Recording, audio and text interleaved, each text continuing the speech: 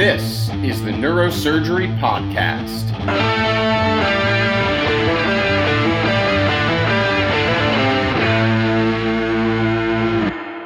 Welcome to the Neurosurgery Podcast. Today it's just me and JP. We are rounding out 2023, which has been, for me anyways, a fantastic year. JP, how's your year been?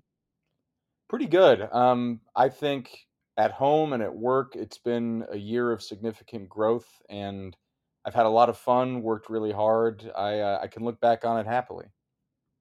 Now you are now you're in fifth year, right? Fifth year? Yes, halfway through PGY5. So you're pretty soon going to be a year away from graduating. That's very exciting. It's surreal. I was just talking about this with some of the guys at work the other day, how the days are very, very long, but then the years are quite short when you look back, and that's very true. I definitely don't feel quote unquote like a senior resident in my bones, but then when I'm actually doing things at work and they're going well and I know what to do and I can execute it, it's kind of like, oh, I've learned something, I guess. Yeah, it's amazing, right? I mean, you build upon a base, and it's like in a couple of years, you really get incredibly confident, phenomenal. Can't wait to see you operating in person again sometime soon. But we're back at the end of another year, and this is going to be our fourth year coming in. And I have to say, reflecting back, the the listenership has been absolutely amazing yet again in 2023. We are fast on the trails of 1 million listens, which I think. I mean, let's be honest. Like, we don't really advertise this. We don't try to get patients to listen. It's really just such an accomplishment. I really owe that to your work in the back end, audio editing, finding guests, doing the shows on your own really has been the driver here. So 2023, I think really, JP, you especially have done a good job. Well, as always, I will push back on that, but it's a team effort, and for all time in all of history, the show was your idea, and the first season, every single guest that we had was completely you making phone calls, sending emails, and built on your name. So, thank you for continuing to do this with me. It's been a great way to keep in touch and keep working with you, even from afar. Yeah, yeah, and thanks to our guests and our listeners. And I do want to reflect back on 2023. It has been a really interesting year, I think, for the practicing neurosurgeons out there. To me, 2023 meant a lot of things, and perhaps one of the biggest was really the change in third party payers and insurance companies.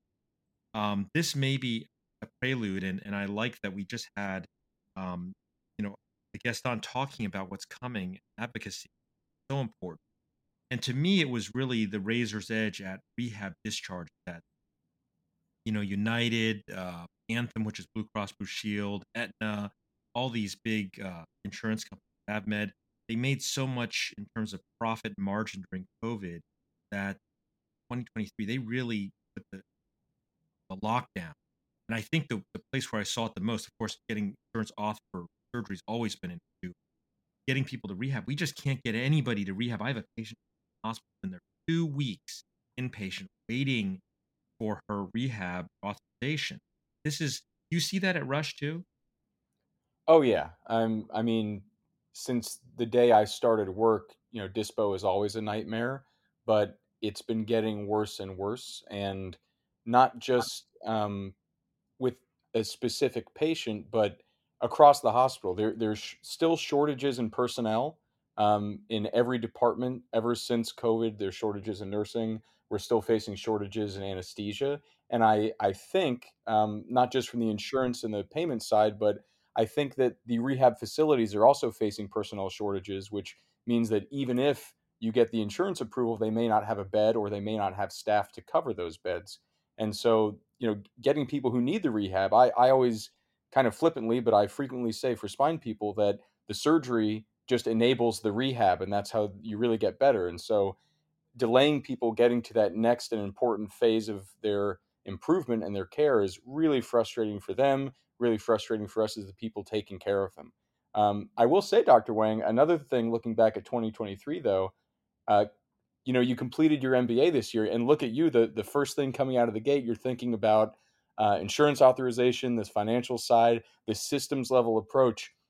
So congrats, and let's put a capstone on the fact that you completed that degree this year. And I think it's already affecting the way that you're looking at your work. Have you noticed a change in what you notice on the job and how your mind is working now that you've gone through that coursework and finished that degree? Yeah, it's very interesting, JP. I'm glad you brought that up because the MBA I did was very much based on data analysis and processes, and my favorite class was math programming about linear algebra. And now I look at the R totally differently, and I don't want to say I've made it even more efficient. Yeah, pretty damn efficient with the help of my staff and all that. And I shouldn't say my staff, Miami staff, me. But it really makes me think about it a lot. And going back to this rehab issue, it's funny because I think the four major power centers in healthcare are the insurers, right? Insurers and Medicare, um, hospitals, nurses, and pharma med device, right? So in other words, Hmm. doctors, surgeons, physicians, we don't really have any real the real, and that's late. But this whole thing about this discharge to rehab is very interesting because to me, whether a patient goes to rehab on day 3 or day 20, I mean, honestly, it doesn't make a big difference to me other than I have to round on them and have complications in the hospital because they're there too long. It could affect my stats. And of course, my statistics look bad to insurance companies, right? Right. But in reality, for the patient, like I get to see them more, I get to take care of them. And it really pits insurance companies against. And I'm very excited, maybe cruelly delicious to look at how this plays out because, physicians have been the butt end of most healthcare. It certainly has not been. And I apologize if that sets any nurses out. Really, it's doctors getting ground down. And one of my junior partners was thinking, what's going to happen to all this? Because we're just getting paid less every year, not just by inflation, but actually less. And our costs are going up. Are we getting destroyed? I'm like, we have to be efficient, right? But I'm wondering, do you see that in your group at Rush? Because to me, this is so important in terms of what's going to happen. Well, I mean, obviously, I'm very far removed, I think, from that level of the lived experience and decision making of my attendings. I show up, I do cases, I operate all day, and I don't really know how they're feeling it financially. They're all hospital employed. I think it's an RVU based system for bonuses, but they're salaried. I think that our volumes are slowly getting back to where they were before COVID, and that might be some reflection of getting insurance approval for elective surgeries from clinic. But I'll just be honest with you, I don't really know how things look on the financial or business side where I work. I do find it interesting, though, that as you mentioned, with your patients stuck in the hospital waiting to get to rehab, that just means you have to round on them more. And that actually reminds me of our New Year's resolutions from last year. And so I want to ask and see if we were both successful or maybe less successful in achieving these. And I went back and I listened to our New Year's episode from last year, Dr. Wang, and we both declared some resolutions for 2023. And I want to put the question to you. Your resolution was that you were going to transition away from what you called resident style rounding, in and out, make sure the people are alive, and try to do some attending rounds. You talked about asking some questions of the team, maybe a little gentle pimping, spending more time with the patients, and trying to teach and doing like teaching rounds. How did that pan out? Yeah, I'm happy and upset that you bring that up because I would I would tell you I failed miserably. In fact, I've now evolved to a methodology where I round alone, Hmm. and I don't even round with my APP, the nurse practitioner. I actually round alone, Hmm. um, and in some ways, it has made me closer to my patients because it's not like I walk in with a room of I'm sorry, with a group of people. And so the patients are less intimidated, but also I have to know everything before I go in there. Not like I can Right. turn to somebody and say, what's the hematic? And by and large, I try to round alone. Um, you're probably going to ask me why, right? But I don't want to get to that just yet. But Okay. if the resident or a resident or whatever waiting specifically because they need to ask me something, I'll let kind of go with them. But I actually don't round like a private practice. You And know, most of our attendings at Rush do the same thing. We find out our junior residents will find out later, either through updates or addenda on a note or some orders being put in. We'll find out that the attending has rounded, but they're like ninjas. We never see them.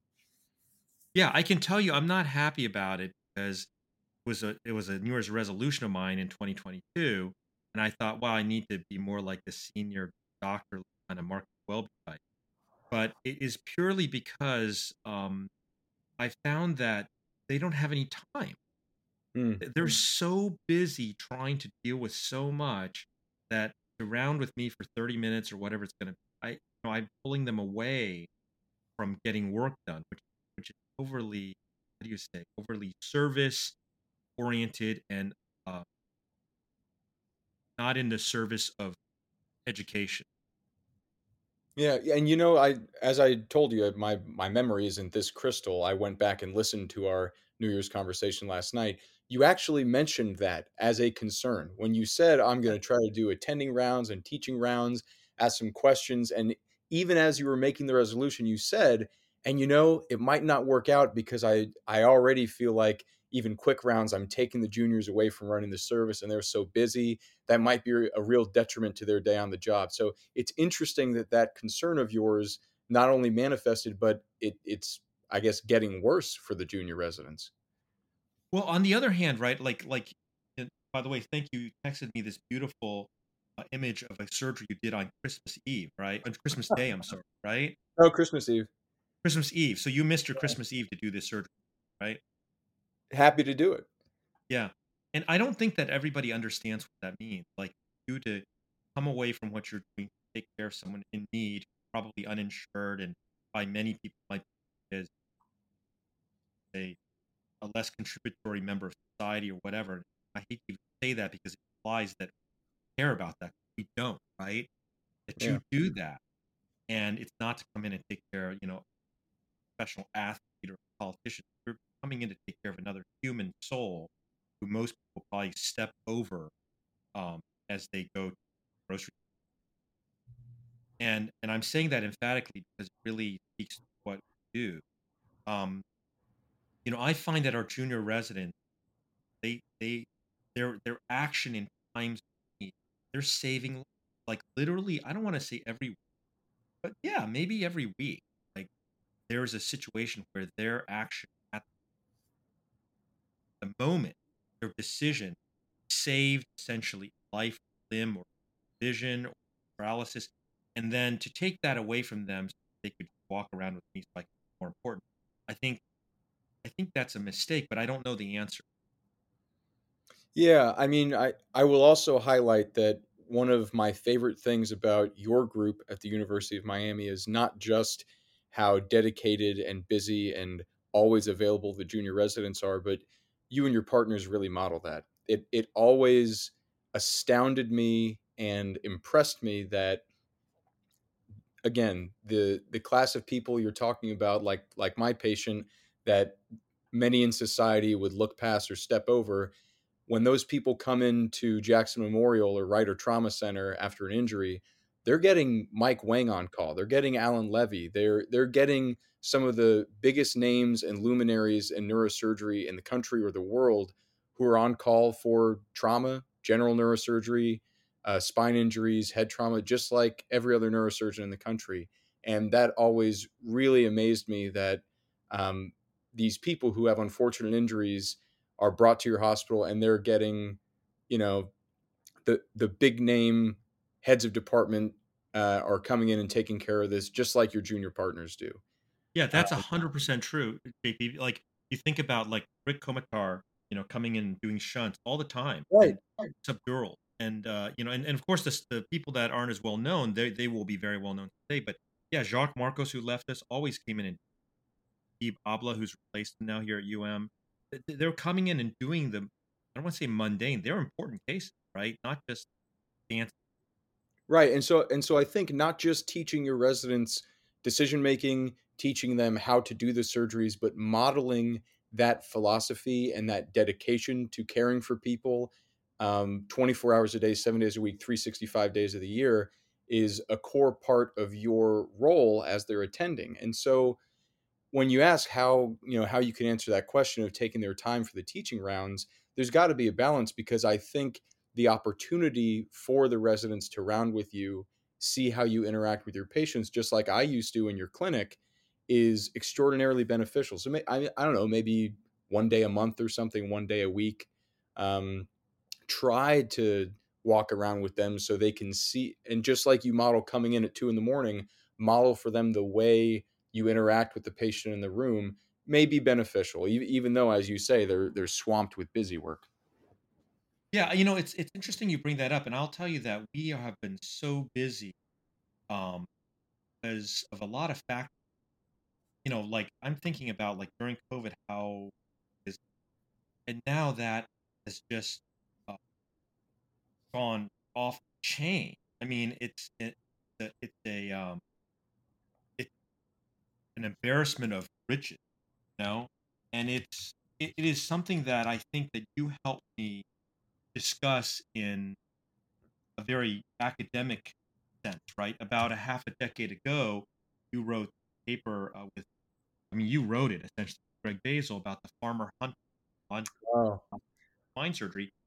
It is still the paper that I get the most involved about. Maybe for our audience, you could sort of bring attention to that. If I don't know if you have the ready reference, but I do. It's something I think about often, and if if I recall correctly, I opened that paper with a parable that I I made up a parable, and for some reason I'll never understand, you let me keep that in a paper, and now it's published. But um, it's this philosophy from the business world and the finance world that actually Greg Basil uh, brought to me, this analogy, I guess, that I think perfectly applied to your practice and the philosophy and approach to spine surgery in particular that you took and have inculcated in me. But it's these two paradigms, the farmer and the hunter.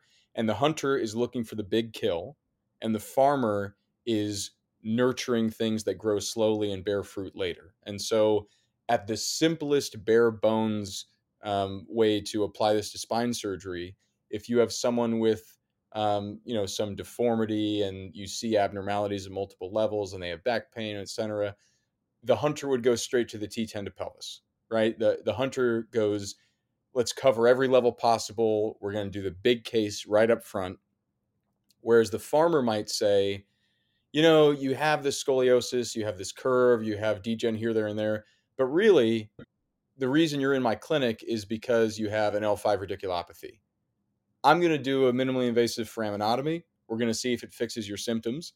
And then if in 2 years you get a different kind of pain, or you have back pain and your curve is progressing, blah, blah, then we could talk about doing more, because we can always do more, but you can't take it back. And we also wrote some papers around that time about the modular spine surgery approach that you're taking with the MIS techniques, where you can always add on to a construct and do 5 small surgeries over a decade instead of one big surgery up front.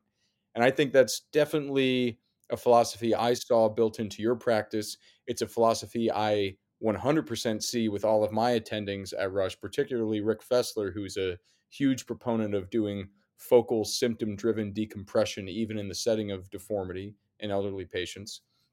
And I think that, at least from what I saw in your clinic and what you've told me about your clinic and your experience, that really bears fruit, not just with a longitudinal relationship with one patient, but even if you don't offer surgery to someone up front, that person will refer you, friends, cousins, family members. They say, oh, I have a spine surgeon, because you see them over time and you have a relationship with them. Does that sound accurate for your experience at work? yeah, that's very accurate, and it has many dimensions to it. And just for the listeners, draw your attention called "The Farmer and the Hunter: Longitudinal Philosophy of Spine Surgery" that you essentially wrote, although Greg's the first author, published in JNS Journal of Neurosurgery in Broca's area, tutorials, September 6th of 2019. It's really just 2 pages, so it's read. But what's happened is, I found that probably about 55% of my referrals are from others. And Rick's Yeah. best, I'm sure, is the same. I get almost nothing from. I don't want any social media, any advertising, marketing. I hate that. Probably 10% from the ER and the university and that kind of university docs. Probably another 10% from referring doctors, and then a handful from blanking on what other source. Probably like direct patient search percent for that find Hmm. somewhere. But it really is about that, and I run these huge clinics, right, seeing 60 plus people a day, and people always scratch their heads, and I've been giving this talk about why spine surgeons take clinic, and really to me it's been like secret success because patients they keep coming back, and I'm not saying they get adjacent level disease. What I'm saying is like lots of them are people who had been talked out of surgery um, years before, and it's not even them; it may be their mother. And there's a building of trust that you're like their back doctor, neck doctor, not just surgeon. Even though I tons of surgery, and so that beginning of the relationship as you're there to walk this road of their entire life with is what builds trust. And I'm not saying that patients necessarily like it. They may dislike it, but they inherently have that understanding that I'm telling the truth. That whether they agree with it or not. And some people say, no, no, I want you to do it all or whatever, do more. That's fine, but that'll be a conversation, not the fault. So that is really the source of it all. And so I found that life is so because I don't have to worry about I don't have to worry about what I say to people.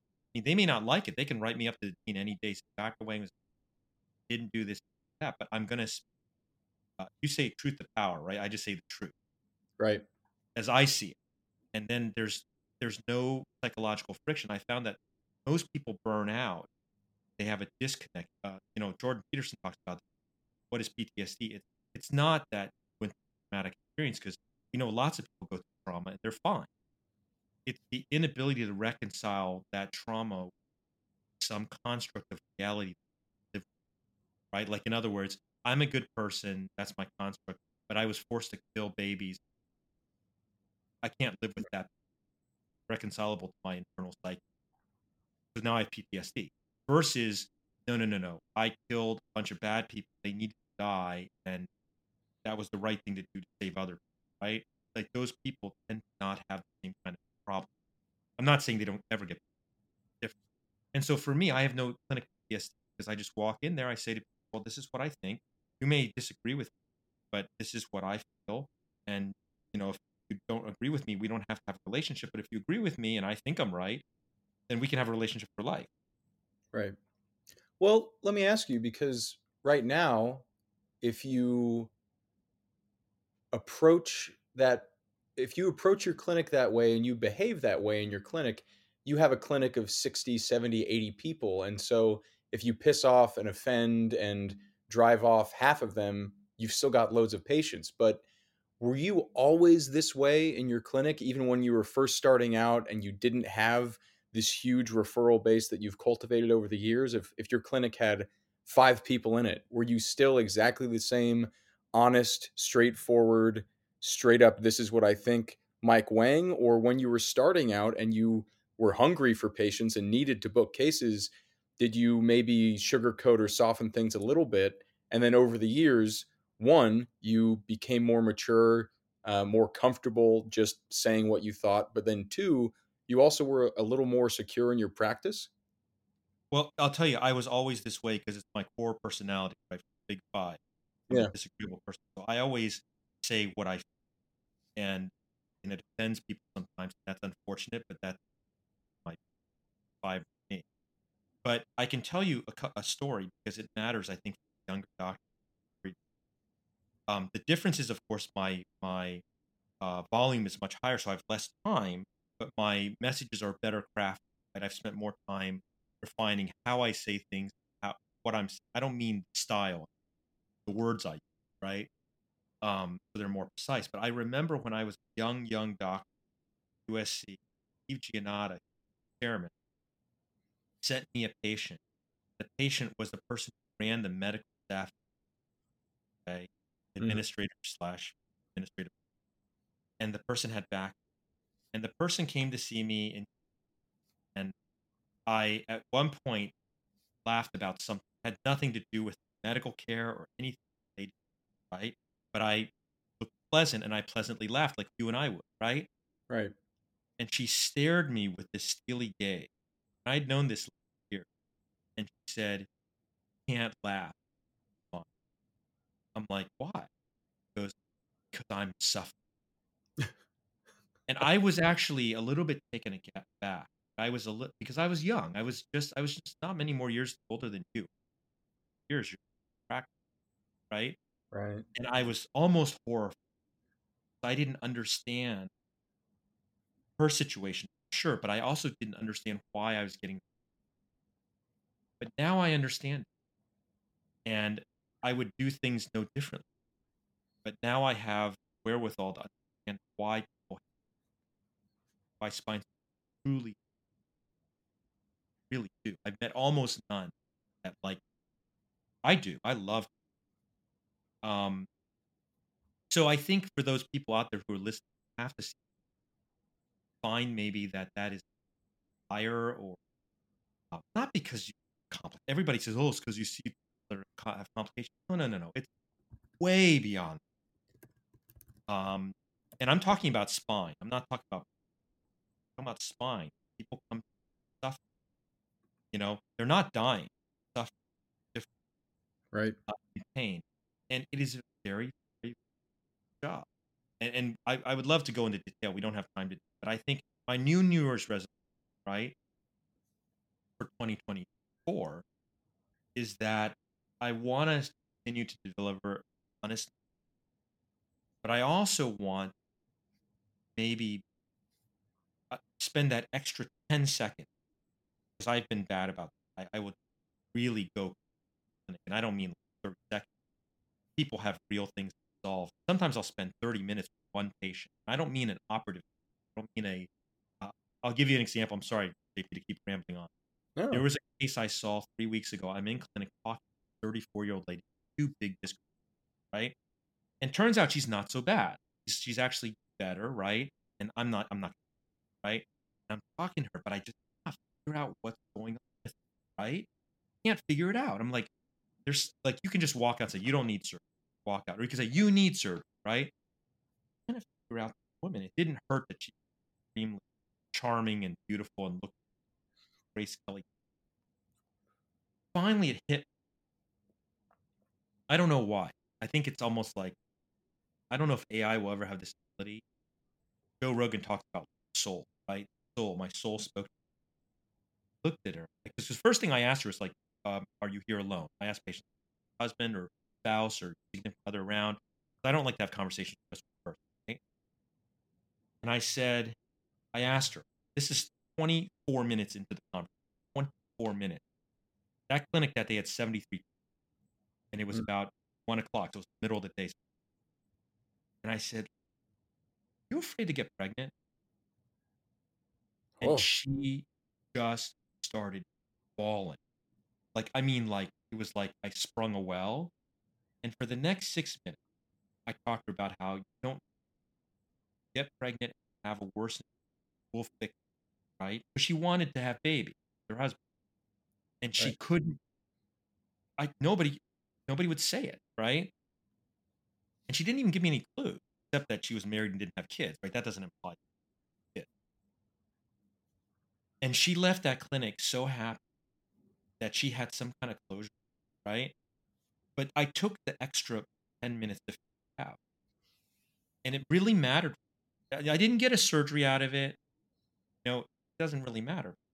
But I think for the doctors listening, they've all had the experience where they cracked some code that nobody else had got to, and it really helps them.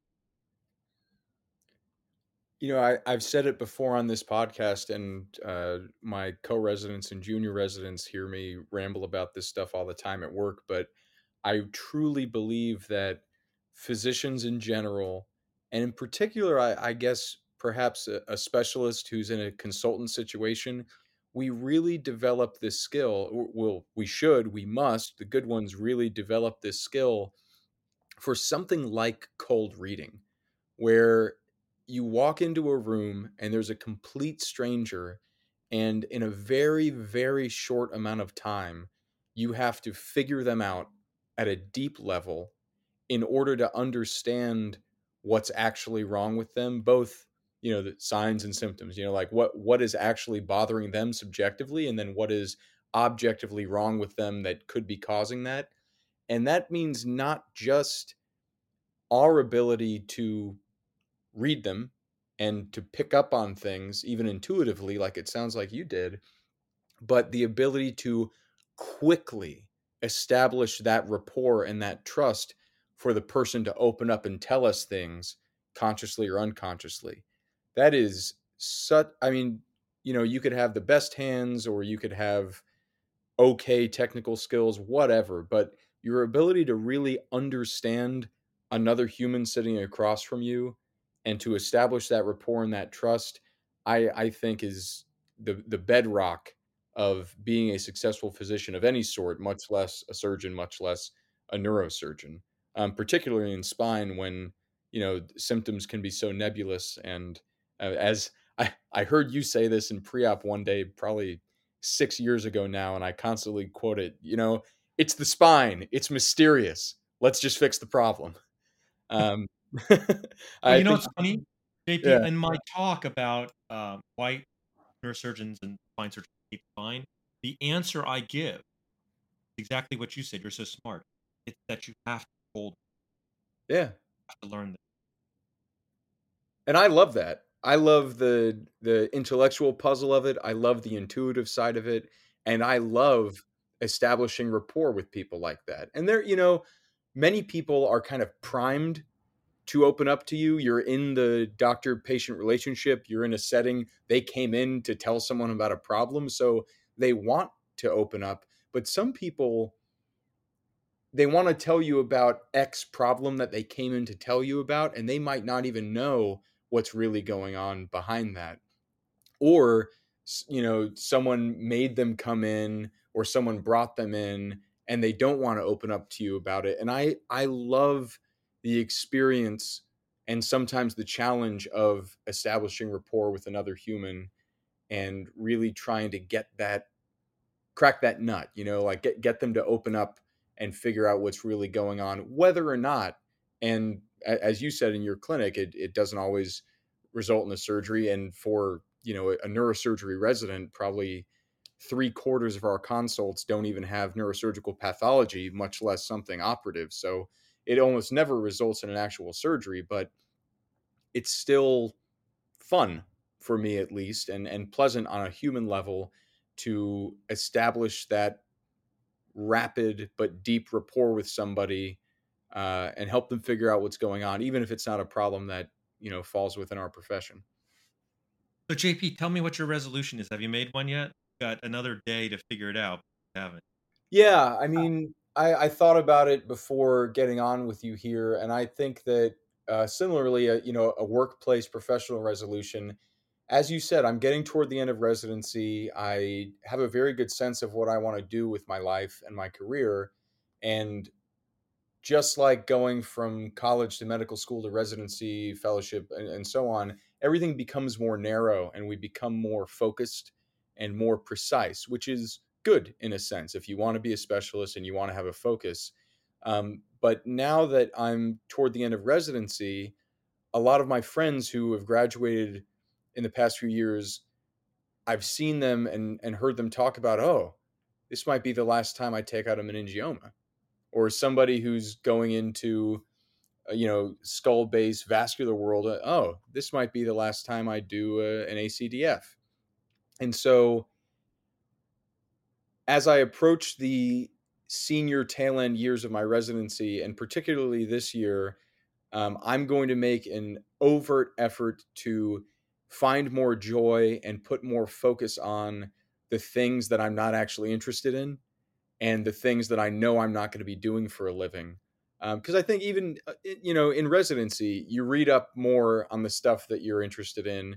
You read more journal papers and the stuff you're interested in, and you gravitate toward covering the cases that are the cases you think you'll be doing for the rest of your career. And so I'm going to make an effort this year to branch out in my professional reading and read stuff outside of what I normally do, and try to gravitate more towards the cases I know I'm not going to be doing for the rest of my life, because I'm not going to do them for the rest of my life. And anything on a technical level is fun if you pay it the respect to take it seriously and really dive in head first. So that's what I'm going to do for 2024. Fantastic. That's a great resolution. And I look forward to all of our listeners sharing with us, in 2024, their thoughts and ideas. And we have a lot of cool plans for the next year.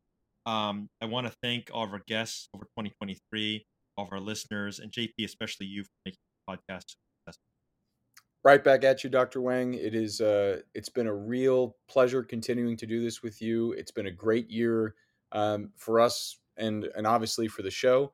I echo your thanks to our guests, to our listeners. We've been hearing from a lot of listeners recently with our discussions about the interview process this winter, and some of our recent content about healthcare economics and the business side of things. So please keep writing to us at neurosurgerypodcast@gmail.com. If you have any resolutions for 2024, whether in your personal life or at work, that you'd like to share with us and maybe share with the rest of the audience, let us know. We'll read them out on a future episode. So you've planted a flag in the sand, and we can call you out if you don't do it a year from now. But it's helpful sometimes to say you're going to do something in public, because then you feel accountable. But otherwise, you can reach us at neurosurgerypodcast@gmail.com. Dr. Wang, our guests, our listeners, thank you for a phenomenal year, and we'll see you in 2024. Disclaimer time. The opinions and ideas expressed in this show are solely those of myself, Dr. Wang, and our guests. They do not represent the opinions of any professional institution or organization. This show is for entertainment purposes only and does not constitute the giving of medical or legal advice. Listening to or participating in this show does not constitute continuing medical education or any other professional certification. It's just a show, everybody.